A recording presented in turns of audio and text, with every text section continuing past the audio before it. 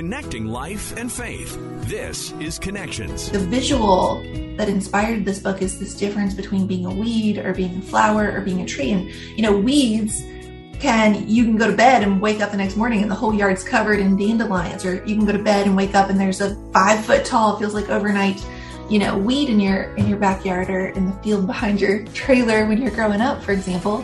And in those moments, it can be very tempting to want to swap stories, to swap storylines and say, I want to grow like a weed. I want to grow with dizzying speed and to dizzying height.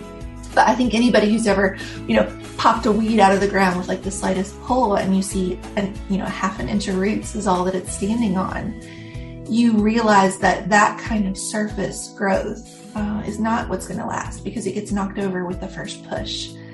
And then you have flowers, which can create a thing of beauty for a year or even year after year.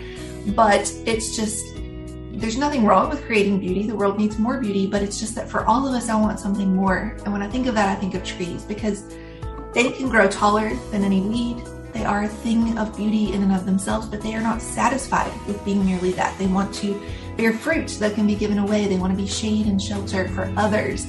And so that is what I want for all of us. When gold stars, highlight reels, and seeking approval from strangers on the internet are not enough, Mary Marantz gives you permission to stop running. In her new, unique, powerful devotional filled with stunning photography, she shows you how to move from achieving, striving, and performing for your worth to the grace, freedom, and purpose that come from knowing your identity and calling are determined by God. The title of her book is Slow Growth Equals Strong Roots. Today in Connection, she's going to talk a little bit about that book. She's also going to share a little bit about her journey and how she has managed to get to where she is today. Our guest today is Mary Marantz. She is an author, a podcast host, and a speaker. You have an incredible story, and for some of our listeners, they're not going to know who you are, and they're not going to know that background story. So we just want to get to know you a little bit better. Tell us a little bit about your childhood and growing up. Yeah, so I grew up on the top of a mountain called Fenwick Mountain in rural West Virginia, kind of southern West Virginia. And I grew up in the 80s in a single wide trailer. My dad is a logger. My mom and grandma cleaned houses. And we are actually, our family has been in the logging business or just the logging craft for about 8 generations back. We have some of like the earliest, photography, in the 1800s. We have photos of relatives, ancestors in camps at logging camps in West Virginia. And so, I grew up there. I was a little girl there and I was there until I graduated high school. And you fast forward a little bit and I eventually go to Yale for law school, which is not a usual outcome, I would say. And to a certain extent, I feel like we have maybe heard that story before, right? We've seen that movie of like humble beginnings to the Ivy League. That is a story that's been told a lot of different ways. So maybe it does happen, more often. And for me, it's sort of like you reach this point where you're like, this is my story. And I have felt like I'm supposed to tell it my whole life. And I think most people listening who feel like they have a story in them to tell, one of the first ways that an enemy will attack, that fear will try to attack, is to say, who's going to care? It's already been done. It's already been done better. And so I had to look at that and go, even if on the surface, humble to Yale Law has been told before, what does it look like for me to tell the truth here? What does it look like for me to bring something different to the table? And so I really tried to tell that story through the eyes of grace and through redemption, and for a family to actually be healed and brought closer together through telling a story like that versus estrangement. What was that like for you, going from those humble beginnings and transitioning into this, person who has become very successful? I know that you say that even during that time, you still felt like, hey, this isn't enough because like you said, oh, this has been done before, but no, it's not. It's huge. Yeah. My first book, Dirt Itself, is actually divided into 2 parts. The girl in the trailer and the girl after the trailer. And throughout the book, I am using imagery that sort of talks about, like the very opening prologue talks about how both of them showed up in the hospital room with my dad, the girl in the trailer, the girl after, and they could hear the nurses at the station in the hallway, and their accents sounded both foreign and familiar at the same time. Like the two different versions of me couldn't agree on which one it was. And so to a certain extent, for a lot of my life, it felt like they needed to stay two distinct entities. There needed to be this girl who was the girl from the trailer, and then this woman after. And that woman was almost trying to run away from that little girl version because she felt like she disqualified her, or at the very least, she was like dragging her by the hand behind her, so busy trying to get her to safety that she never paused to actually lean down and look her in the face and say, I'm sorry, for the hard things that have happened. And I think, I do feel like you carry these versions with you, and they can feel like they're haunting you and following you in ways that you'd rather hide. So I talk about going to Yale and feeling like the, smell of mildew and dollar store perfume, vanilla perfume preceding me in the hallway, or, oh gosh, look, I finally could get the same J. Crew cardigan everybody else has. And I thought it would change everything, like wave a wand and you're suddenly a different person. But I say I was just me, but me in a itchy gray sweater and like clawing at your skin like it didn't fit. So I feel like there is, in a lot of ways, Dirt is the love letter to the girl in the trailer. And my new book, Slow Growth Equals Strong Roots, is a love letter to the woman after, this girl after the trailer. Because there are so many of us, so many people I bet listening right now who know you have run and run and run from your story so hard that you stumbled into success and you felt like you had to build a beautiful life in order to feel safe. And none of it has ever felt like enough. The book title, Slow Growth Equals Strong Roots. What can be more powerful than that when you really sit there and you take that in? Slow growth. Slow growth. Well, most of us think slow growth. I don't have time for this. I don't have time for this. I need to be successful. I need to be successful right now. Yeah. Oh, 100%. And let us be clear. If we feel that way, it is because the world rewards overnight success, right? How many people do you see on Instagram talking about their 6 or 7 figure business that they built in 1 year? And it's this fleeting currency of more, this how fast, how much, how many. And there's one of my favorite entries in Slow Growth, and it's in many ways the inspiration for the book. The title itself, the real inspiration for the book, my husband said to me 15 years ago, as we started our business. I graduated law school and we decided to start a photography business instead, because that's something that's normal. And I was frustrated that I saw all these people, it felt like we're cutting corners, or they weren't focused on excellence like we were, and they were just, popping up out of nowhere. And he said to me, slow growth equals strong roots. And maybe we're growing on a different kind of timeline than they are. There's a longevity here. We're building something to last. But the visual that inspired this book is this difference between being a weed or being a flower or being a tree. And, weeds you can go to bed and wake up the next morning and the whole yard's covered in dandelions, or you can go to bed and wake up and there's a 5 foot tall, feels like overnight, weed in your backyard or in the field behind your trailer when you're growing up, for example. And in those moments, it can be very tempting to want to swap stories, to swap storylines and say, I want to grow like a weed. I want to grow with dizzying speed and to dizzying height. But I think anybody who's ever, popped a weed out of the ground with like the slightest pull, and you see half an inch of roots is all that it's standing on, you realize that kind of surface growth is not what's going to last, because it gets knocked over with the first push. And then you have flowers, which can create a thing of beauty for a year or even year after year. But it's just, there's nothing wrong with creating beauty. The world needs more beauty, but it's just that for all of us, I want something more. And when I think of that, I think of trees, because they can grow taller than any weed. They are a thing of beauty in and of themselves, but they are not satisfied with being merely that. They want to bear fruit that can be given away. They want to be shade and shelter for others. I think of that line of like, the wisest men in society will plant trees they can never sit under.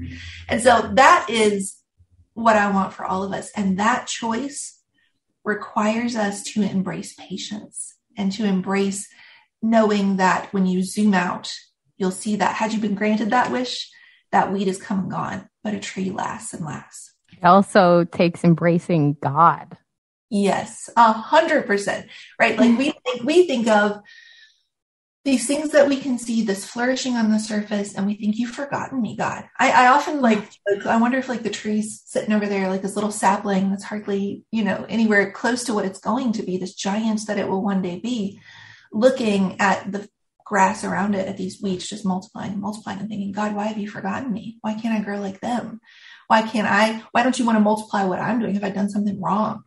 And when we add in that variable of time, one of my favorite pages in Slow Growth, they took some quotes, William Overbeek, who did the design, and he turned them into these incredible typography pages. And one of them says, here's this God with infinite now power who somehow fell in love with this process over time. That we're looking at the very first scene and thinking it's, this very first like fragment, and thinking it's our whole life sentence, a tiny bit of the chapter, and thinking it's our whole story. And if we had been granted the wish to swap places, Freaky Friday, weeds, man, what we would miss out on, the purpose and the calling and this chance to walk among the giants when you are willing to take your time.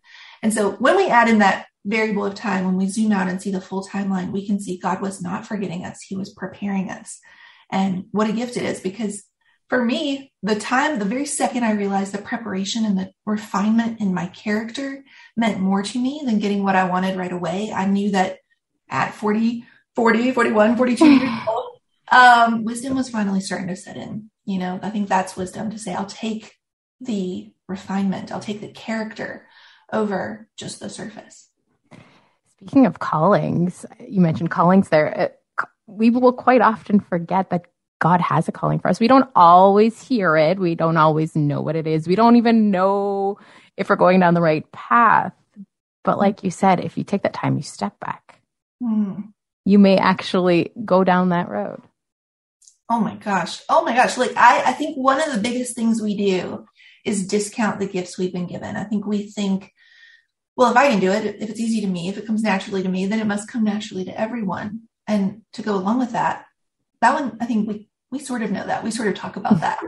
The other one, though, that is even equally important, if not more important, is that we often discount the story because it feels messy and full of mistakes and wrong turns and the long way around. And we think this story is a mistake.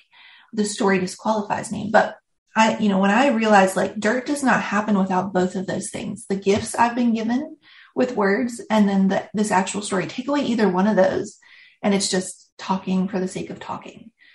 And take away, it's like, I think of like, it's like a clanging cymbal, right? Take away doing it for the love of putting it out into the world to serve others. And it's just a clanging cymbal. And so I say in the book, the place where your gifts meet your story has the power to change lives, most of all yours. So I wrote this book, and it's for this woman who's always performing. There are these ballerinas all the way throughout, and the masked woman, the contortionist. But I also say I wrote it for the woman who is afraid to start, this woman who knows she's being called higher, but all of those things we talked about earlier, who's going to care? It's all been done. It's already been done. I can't do it till it's perfect. I can't do it until I know every step. They're keeping her stuck because it's keeping her focused on inwardly who's going to criticize it versus outwardly who could it help. How do you get past that point? How did you get past all of this in your own journey? Yeah. So I have a podcast as well as the book called The Mary Marantz Show. And one of the very first episodes I released is titled Why I Almost Never Wrote the Book. And at that time, it's talking about my first book, Dirt. And, I put off even starting on it until I was like 36, 37, even like the proposal stage. And then I was on a podcast and an agent heard me and I got an agent. And then I signed a 2-year deal with the agent. And it was like 1 year and 11 months. I still hadn't gotten around to writing this proposal because you talk yourself out of doing the things that you can't go a day without thinking about. And you think, if it's not perfect, if I can't sit down and start to finish, write out the perfect book, then it's going to get rejected. And so finally I got more scared of losing the chance than what if it went wrong. And that's the only thing that got me started there. But what I tell people now is truly, when you can let that weight fall off your shoulders, when you can really let it soak into your soul, that it's not depending on you to hold the whole world together. And it is certainly not depending on you to be perfect. All you are being asked to do is to show up. My the ultimate guiding advice line out of this book. I talk about, I get spiritual amnesia and I forget this over and over. And God in his grace keeps reminding me the use of my gifts in service to others for your ultimate glory for the rest of my life. That's it. If every day I show up and I go, what do you have for me today, God? Here, humbly, open-handed, not clenching this fist, trying to control it, is what I can bring to the table. Here's how I think this could help other people. Then day by day, God will show you the plan he has for that. So I think it just starts with saying, can I get over this navel gazing, looking inward of who might have something to say about it, and instead fix my eyes on who could be helped. If we can continue to come back to that, then day by day, we find our way forward. It brings it all back to God again. Yeah. It's so important at the end of the day to bring it back to God. That's right. Yeah. What about those overachievers who just keep going because they want to be seen? But then at the end of the day, they are so exhausted. Yeah. How do we get them to change and, get on the same path to this slow growth? Yes. So at the very beginning of the book, this is a really interesting fact, I think. I finished Dirt, and one of the very last passages in Dirt, it's one of my favorites. I'll talk about that in a second. And I thought, okay, good, we're done. This was a story about a journey of making peace with your past, and we're there, and there's empathy, and there's grace, and, how does God see the story? And we're there, we're done. And no sooner had we finished that book and sent it off, and I was like, oh, we're actually only halfway there, right? And when you think about the hero's journey, which is this 12-step characterization of most stories with this hero's adventure, there's a point that's basically the point of no return. It's when they've gone far enough that they can't go back. And so finishing Dirt was really just me crossing the threshold of that point of no return. And I had to see the rest of the journey through, which was not only do you have to make peace with your past, but you have to make sure that your past isn't keeping your present captive, that you aren't continuing to make decisions because you're simply trying to outrun things that have already happened. And so that passage in Dirt that becomes what I say, this is our inciting incident. In this book, there's actually a spread that says the inciting incident is this passage that goes, at a certain point, you stop running. Breathless and at last exhausted, you double over at the pain of a lifetime spent proving you have run so hard for so long, you've gone so far out into the world, only to find yourself back at the beginning. This one truth always clawing, always ripping at your heels, like these chains you never asked to bear. No matter how hard you run, you can't outrun you. Our inciting incident is this: breathless and at last exhausted. And so to answer your question, that woman, I lovingly call her the woman always performing, or the most put together woman in the room, even though she would never self-identify as that. It's just how other people see her, because she feels like if she walks in without a hair out of place, people will see right through her. She'll be disqualified from most rooms and most tables. That woman doesn't begin to get free of this journey until she has reached this point of at last exhausted. She's had to a certain extent, experience it for herself. It's kind of like burnout with business owners. You have to experience it for yourself, that you have checked that box and gotten that gold star and had that highlight reel moment. And the window of celebration gets shorter and shorter. It stops feeling like joy or true happiness. And the best you can hope to feel is numb for just a little while. It silences these screaming nerve endings for just a little while. And that for the woman listening right now, and you're like, oh, yeah, right. I have checked that box and checked that box and checked that box. I have the house. I have the dogs, whatever the case may be. I have this life I've dreamed of. And all I'm feeling is numb. Every new thing I add to the plate just feels like a sugary sweet high. This like marshmallow that I wonder why I'm starving. If you're starting to realize that, then you're ready for this journey, because you have to know. If I can say to you, oh, it's never going to be enough, that's never going to sink in the way it will when you actually start to say, you're right. I have tried. It's never been enough. I still feel, I did a reel on Instagram that was like, I grew up here. I went to Yale. We started a business. We went on tour. We were named all these awards. I signed a book deal for 5 books, all this stuff. And it was never enough. I still never felt like enough. That's actually where this journey begins, right? An inciting incident is a plot point or moment that kicks off a journey for our protagonist that will hopefully leave her utterly and forever changed by the end. And for us, that's at last exhausted. In your book, you also talk about the wolf. The wolf. Yes. Okay. We can talk about all day. So in Dirt, to try to like put words to how, because that was really important for me, for people to understand. Sometimes people go, you grew up without a lot and you went to Yale Law School. Cool. So the only side effect of that was success. Got it. But what I wanted people to know is that success is not the side effect of that kind of struggle in your story. The side effect, the whole dang disease, I say in Slow Growth, is not knowing how to stop. I wanted people to know how primal and visceral and survival, like oxygen, like we don't know how to breathe. If we go too long without another mark on our list, it feels like we can't breathe. And so I described that as this girl in the red cape escaping her way out of the deep, dark woods, scratching and clawing her way, leaving these, as the branches clawed her, leaving these breadcrumbs behind her. And she's feeling this big bad wolf ripping at her heels. She knows if she stops, it just might kill her. But at a certain moment, breathless and wild-eyed, I look back over my shoulder and I finally see it. I am the girl in the red cape. I've been her my whole life, but I'm also the wolf. And that voice in my head telling me to run and not stop running, it will never be safe for me to stop. That voice is my own. And so in Slow Growth, we were in one of my I feel like I've said all of them are my favorite entries. So I love them. They're little, babies each chapter. But this one is truly like all the way up there of favorite entries. And we revisit that scene this time from the perspective of the wolf. It says, I'm always chasing close behind and closing in fast. This version of me up ahead, I was born to protect. And when I lose her again in the distance, it breaks my heart. I've chased her away yet again. And it's talking about with every pounding of the paw on the pavement, there's pain, that this animal is not evil. This animal is wounded. And the whole entry talks about how we as the girl in the red cape have learned how to cage that wild animal and make it dance in our circus show where we always get to be the high wire act. And when it won't run like we want it to, because if it's not chasing us, we don't know how to keep moving forward. We know the right pressure points to hit. We know how to twist our thumbs into these wide open wounds in its paws, but we start to notice that when it's roaring in pain, our throats are the ones that are raw and our palms are the ones that are bleeding. And so it's this idea of there's been this like splintering of ourselves, these different versions of us we became in order to survive.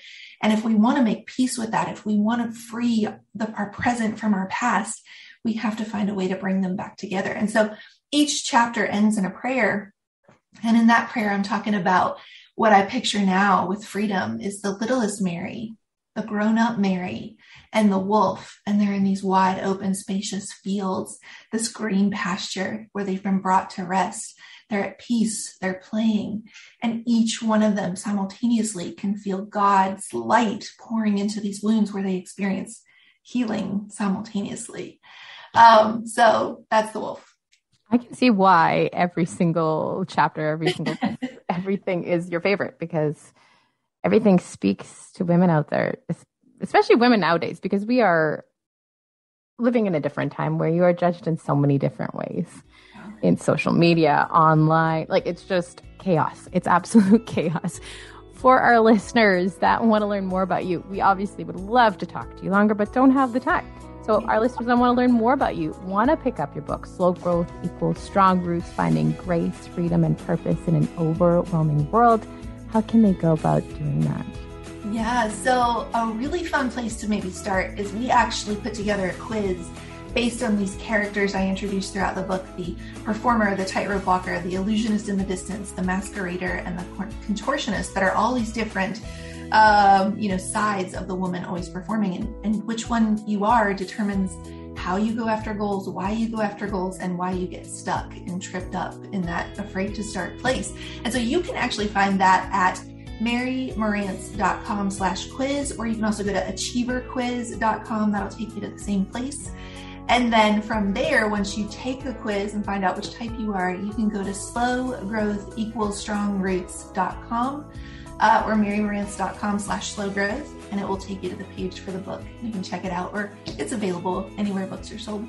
Thank you so much for your insight, for everything that you shared with us today. Thank you for having me. And thank you so much for joining us and for listening. Don't forget to subscribe. We'll talk to you again on Connections.